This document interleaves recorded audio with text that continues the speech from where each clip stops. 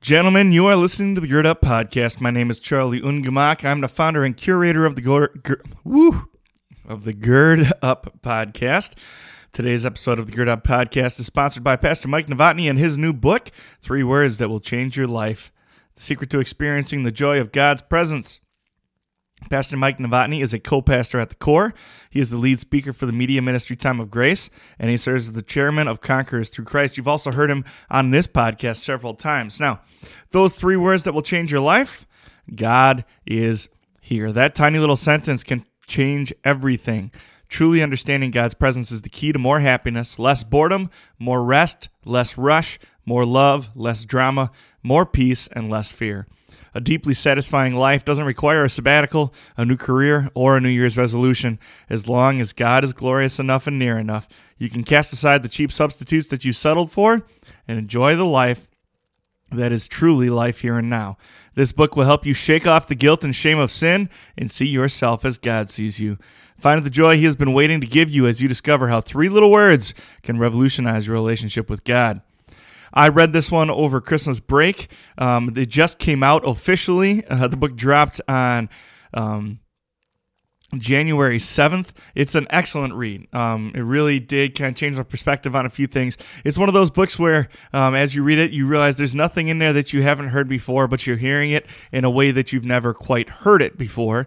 And Pastor Novotny does a great job of kind of combining humor with hard-hitting gospel truth and some law, too, as well. So there's a lot of stuff in there. The man loves his breakfast sausages. There's all kinds of good stuff in there. He's a master of the footnote as well. Just really great stuff. Really great stuff. I would go get it, and I would read it if I were you. I greatly enjoyed it, and I can't thank him enough for giving me a copy of it. If you want to hear your ministry or your product or your company advertised on the Gird Up Podcast, feel free to get in touch with me and let me know, and we can help more Christian men build lives of service to their Heavenly Father and to the kingdom of God. Again, that book is called 3 Words That Will Change Your Life. You can buy it on Amazon. Go check it out today. Let's get started with the show.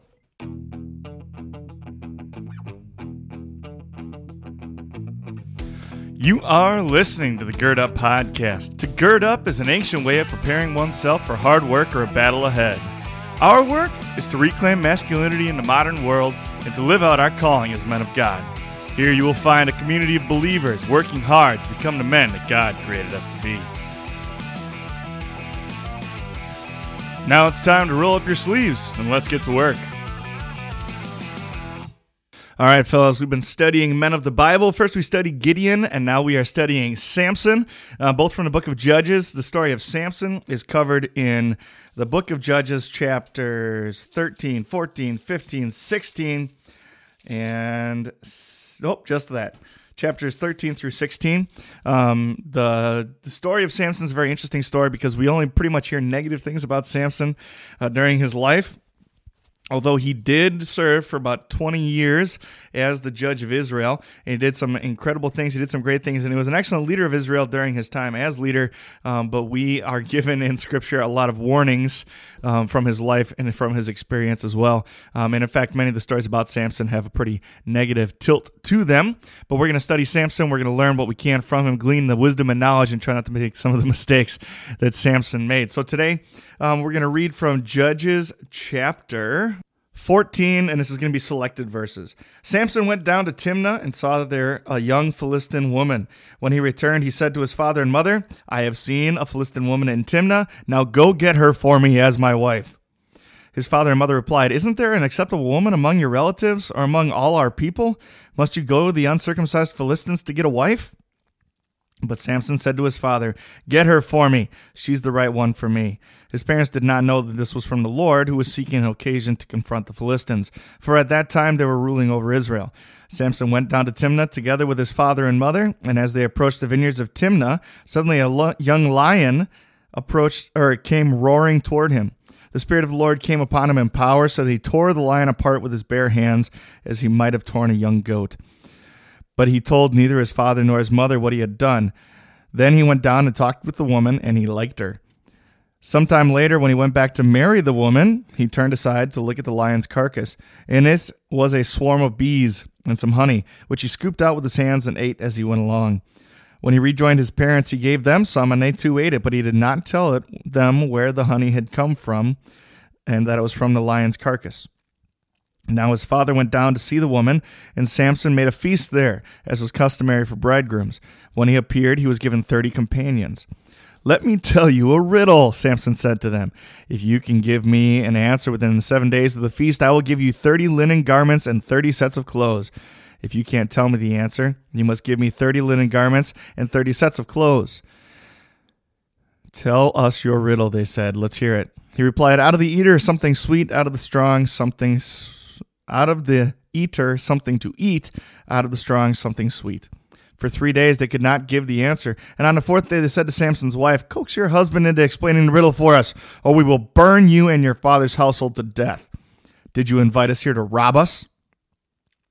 Then Samson's wife threw herself on him, sobbing, "You hate me! You don't really love me. You've given my people a riddle, but you haven't told me the answer." "I haven't even explained it to my own father or mother," he replied. "So why should I explain it to you?" She cried the whole 7 days of the feast. So on the 7th day, he finally told her because she continued to press him, and she in turn explained the riddle to her people. Before the sun set on the 7th day, the men of the town said to him, "What is sweeter than honey, and what is stronger than a lion?" And Samson said to them, "If you had not plowed with my heifer, you would not have solved my riddle." Then the Spirit of the Lord came upon him in power. He went down to Ashkelon, struck down 30 of their men, and stripped them of their belongings and gave their clothes to those who had explained the riddle.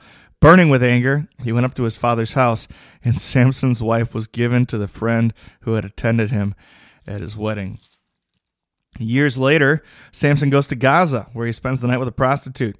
He went to spend the night with her, and the people of Gaza were told, "Samson is here." So they surrounded the place and lay in wait for him all night at the city gate. They made no move during the night, saying, "At dawn we'll kill him." But Samson lay there only until the middle of the night, and then he got up and took hold of the doors of the city gate, together with the 2 posts, and tore them loose, bar and all. He lifted them up to his shoulders and carried them to the top of the hill that faces Hebron.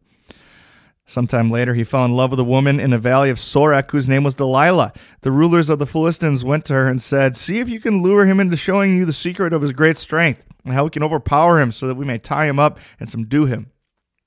Each one of us will give you 1,100 shekels of silver." So Delilah said to Samson, "Tell me the secret of your great strength and how you can be tied up and subdued."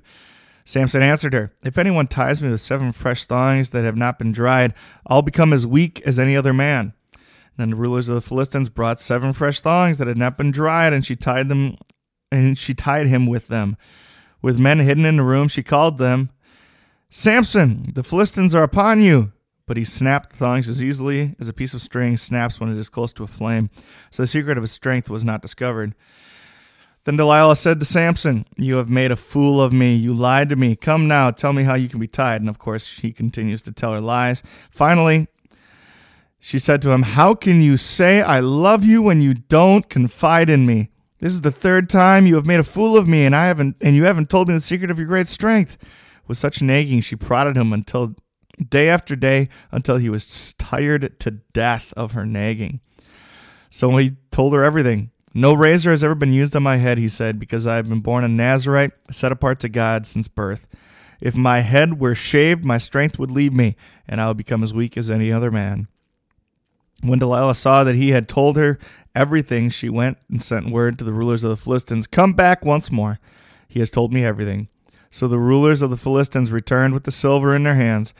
Having put him to sleep with her hand on her lap, she called a man to shave his head and to shave the 7 braids of his hair, and so began to subdue him, and his great strength left him. Now, like I said, Samson's story isn't always a particularly happy story, because Samson was not always a particularly wise man. Samson loved women, but he loved sex even more. Samson is involved with at least 3 different women in the 3 chapters dedicated to his life, and it's probably safe to assume that there were several, if not many more. Even while the Spirit is moving in him to do great things for the sake of his people, Samson is consumed with lust and desire, a flaw which will eventually prove to be his downfall. Samson had a habit of claiming provocative women as his own. He selected his first wife before he even met her. He saw her, saw how hot she was, and then told his dad he'd marry her even without meeting her. When he does meet her, he decides he likes her and marries her despite his parents' protest and the Lord's caution not to marry heathens. It's not long before his brash decision comes back to bite him. In Samson's day, wedding celebrations lasted 7 days, and his wife cried each of the 7 days, nagging him to tell her the answer to a riddle that he'd bet on with her brothers and cousins, a riddle even his own father couldn't answer. And normally, she wouldn't even care about such things, but because the Philistine men threaten her, she does what they want, and instead of telling her new husband, the Philistine killer, what's going on or ask for his help and protection, she tricks him, she abandons him, and she shacked up with his best friend all in the first week that they were married. But Samson didn't learn his lesson. Later on, we hear of a woman named Delilah, a Philistine woman that Samson loves and sleeps with and trusts, but never marries. Delilah also makes a deal with the enemy. She agrees to trick him, ruin him, and turn him over to be humiliated and tortured and eventually killed. She tries to fool him 3 different times, but he still doesn't leave her. He doesn't stop seeing her or even stop trusting her. Eventually, he does tell her the source of his strength, and she betrays him, ending his reign as judge in Israel and effectively killing him. Why? Proverbs says, a quarrelsome wife is like a constant dripping, and a disgraceful wife is like decay in a man's bones. Samson chose women who loved themselves. They were vain and proud, and they had no concern for his own welfare, much less respect and fear for his God. A wife of noble character may be her husband's crown, but Samson did not care about that. Samson wanted a hot body and a warm bed, and often the most seductive and manipulative women are one and the same. These seductive and manipulative women will draw you in with their charm, excitement, and a promise of pleasure, only to turn cold, calloused, and vindictive in the end. Be careful who you pursue, gentlemen. Charm is deceptive and beauty is fleeting, but a woman who fears the Lord is to be praised. Now, there's a whole lot of Proverbs in there, for good reason. A wise man chooses his wife wisely. We got to reflect on that. What do you think you should look for in the women that you pursue? Or what do you look for in the women you pursue? What's important? What are some of the things that are important? And what are some of the things that are less important? Obviously, I think the first thing that jumps out right away is the idea of looks and how important looks and attraction are, how beautiful your standard should be for the women that you date. And I'm not going to make a clear judgment call or statement of value here. It's definitely more important to some men than others. But I will say we can't just dismiss the idea that you need to be attracted to your wife. If you're not attracted to your wife, it's not saying that it's not going to work or that it can't happen. There are many good men out there who can make that work. But I know for me personally, that is something that is important. I need to be attracted to. That's not to say she needs to be a supermodel. I'm not pretending that. But it is an important thing for me because particularly for men, right? We're visually centered. But that's a different conversation for a different time. The point is that's not the most important thing, not even close. That goes way down the list of important things. The most important things are the intangibles, right? Does she love the Lord? Is she going to be faithful to you? Is she going to be a good mother? Is she going to be a good and faithful companion and friend? All of those are far more important than beauty that fades, right? So, I want you to consider what it is that you find or that you look for. What do you find attractive in women?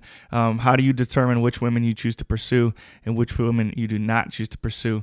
If it's just the hot factor or the crazy versus hot factor, it's wrong, man. It's not the way to do it.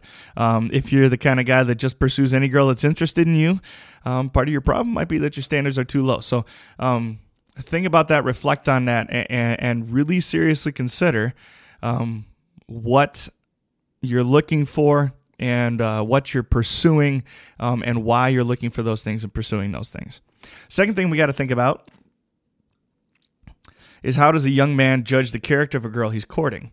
So what are some signals of godliness and what are some warning signs? What are some red flags, right? I heard, dude, who's the guy with the mustache? Steve, who's the guy with the mustache? The black guy with the mustache? Steve Harvey. Okay, I heard Steve Harvey the other day say, "Don't let yourself be a red flag collector. Don't collect red flags. So the idea being, you only need one red flag, right? You don't need a bucket full of red flags before you say, yeah, this probably isn't right. One red flag oftentimes is enough. One red flag oftentimes ought to be enough, and that there's always an exception to the rule, but oftentimes one red flag can be enough. So don't be a red flag collector. What are some of the things that signal that she's not going to drive you closer to your Heavenly Father, that she's not going to draw you closer to Him? What are some things that might signal that she is going to be a wife of noble character, that she is going to be that Proverbs 31 woman, that you guys are going to have a Christ-centered marriage and a Christ-centered life together? So I want you to think about that. What exactly are you looking for? For me, I want to be able to have conversations about Scripture. I want to know what she's reading, and I want to know that she's in the Word and she's pondering things, she's thinking about it, that she's spiritually minded, right? And that's not to say I'm gonna, be on her every day and say, "You read your Bible today," and blah blah blah blah blah. After 2 weeks of dating, I'm not gonna do that. I'm not gonna try and control her, but we are gonna have conversations, and I'm gonna talk about what I'm reading because that's what I do, and I'm gonna also expect that she brings something to the table as well. I'm also not against dating girls who don't share the depth of faith that we do as men.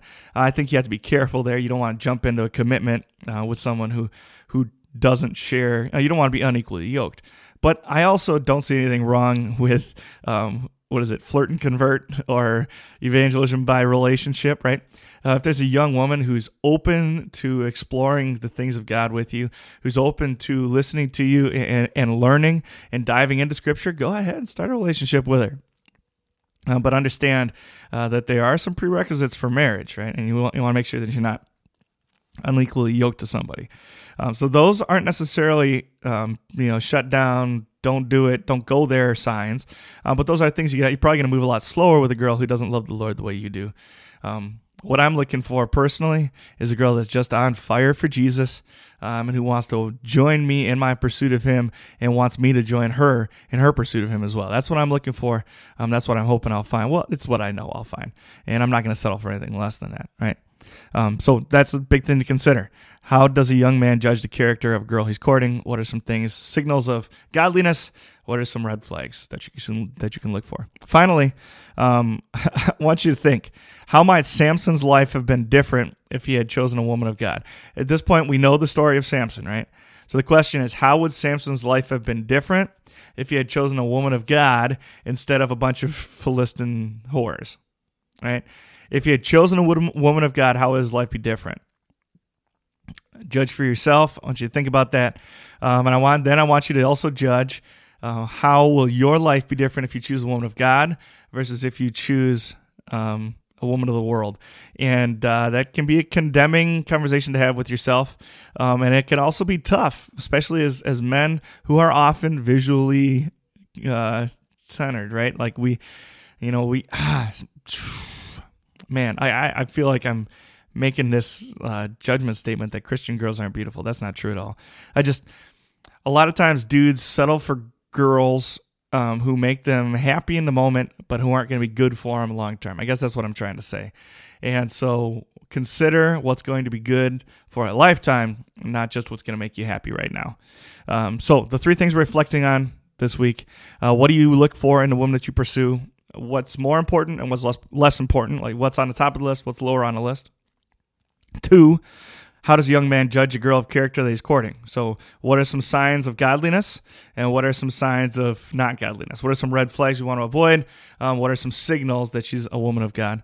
And 3, how might Samson's life have been different if he chose a woman of God?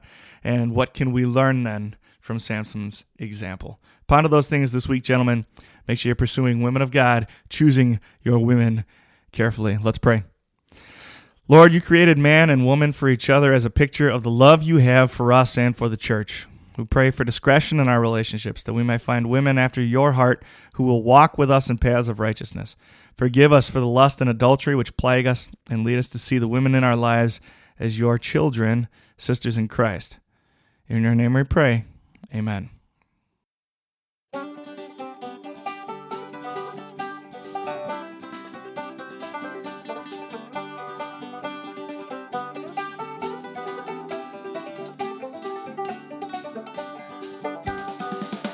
Thank you for listening to the Gird Up Podcast. If you like what you're hearing on our podcast, make sure you're sharing it with friends and family, men in your life who you think need to hear our message. You can find us on social media, on Facebook under the Gird Up Podcast, and there's a Gird Up community as well there where you can interact with other men on the journey toward Christian manhood. You can find us on Instagram as girdup_like_a_man. If you'd like to help us bring our message to more men just like you all around the world, you can hit up our Patreon account. Type in www.patreon.com/girdup. And finally, please leave a 5-star rating or review on whatever platform you use to listen to our podcast, whether it's iTunes or Spotify. What that does is it helps us get more attention in the podcast world and bring more men to our message. Thank you again for listening to our podcast. Thank you for all the ways you support us and help spread the word. Until next time, go gird up and be the man that God created you to be.